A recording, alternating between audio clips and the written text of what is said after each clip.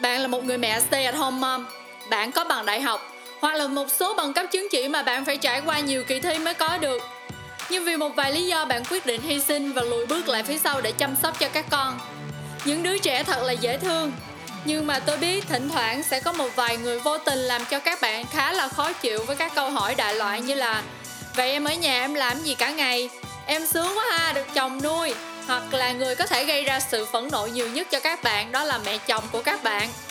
Đừng có lo, các bạn không phải là người duy nhất trên thế giới này.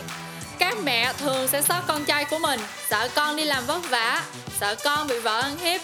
Nói chung là rất là nhiều nỗi lo sợ cho con trai của mình. Mà nói chung thì nỗi lo của các mẹ chồng thì rất nhiều, và đó cũng là một việc khá là phổ biến.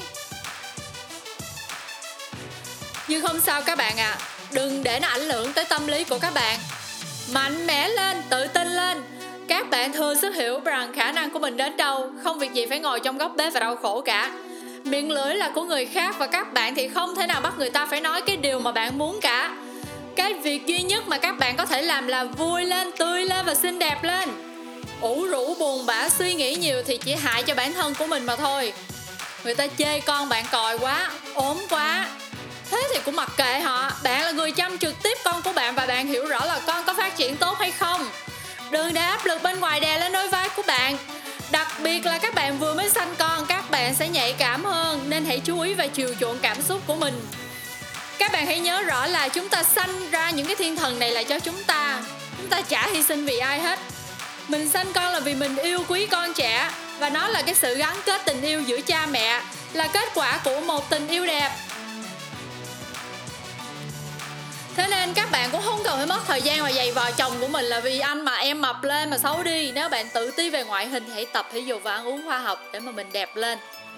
Thật đẹp lên vì mình quá yêu bản thân mình, và tốt nhất là đừng vì lý do nào khác.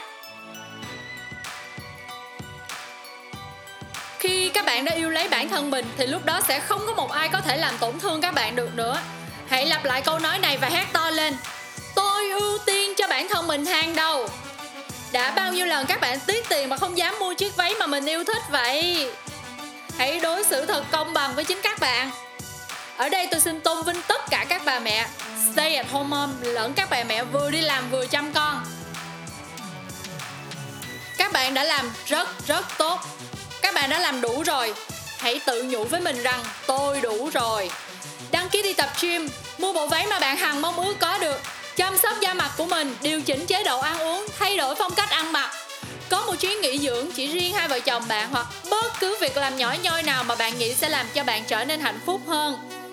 Các bạn hãy nhớ rằng chồng, gia đình chồng, cha mẹ bạn, đồng nghiệp hay là bạn bè của bạn không sống cuộc sống của bạn. Chính bạn là người làm chủ cuộc sống đó. Bạn muốn vẽ bức tranh này màu gì? Hãy đứng dậy và cho cả thế giới này thấy được là bạn mạnh mẽ như thế nào. Gặp gỡ những người bạn mới, luôn luôn tái tạo năng lượng cho bản thân. Mình đã trải qua một khoảng thời gian dài mà tâm trạng của mình thật sự không ổn. Cũng phải là 4-5 năm. Lúc đó mình thật sự là đã tự hỏi bản thân của mình là what's wrong with me. Cô bé mà ngày xưa mà đi vào nhà văn hóa, mình đi diễn hài nè, mình tham gia trình diễn văn nghệ, mọi người luôn khen mình và đề cao mình và dành cho mình những cái lời khen thật là nhiều. Cô bé đó đi đâu mất tiêu rồi. Thời gian mà mình khép mình lại với thế giới xung quanh thật là khủng khiếp. Cho nên khi mà mình dần lấy lại nguồn năng lượng và từng bước tìm lại chính mình và khám phá ra một cái phiên bản hoàn hảo hơn, thì mình muốn chia sẻ với các bạn. Mình muốn nói rằng là mình yêu các bạn. Hãy nhớ rằng là ánh sáng luôn ở cuối đường hầm. Hãy cầu nguyện, hãy gửi thông điệp đến với vũ trụ này nếu mà bạn tin vào luật hấp dẫn. Nếu bạn không biết bắt đầu từ đâu thì hãy cầu nguyện rằng là xin vũ trụ hãy chỉ rõ con đường mà con cần phải đi, những việc mà con cần phải làm để con có thể hạnh phúc hơn và đạt được những điều mà con mong muốn. Và mình tin là khi mà các bạn đã xem được cái video này thì đây chính là một cái dấu hiệu vũ trụ đã gửi đến cho các bạn là time to change. Đây là lúc để thay đổi.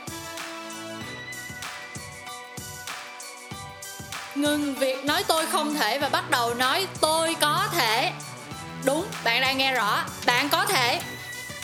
Đừng ngại việc bạn có ít lợi thế hơn người khác. Hãy nghĩ đến những cái bạn đang có, chứ đừng nghĩ đến những cái mà bạn không có. Hãy sử dụng tất cả những gì bạn có. Bạn chậm cũng được, nhưng mà hãy bắt đầu ngay ngày hôm nay, ngay lúc này. Chúc cho các bạn hạnh phúc và đạt được những điều tốt đẹp mà các bạn hằng mong ước.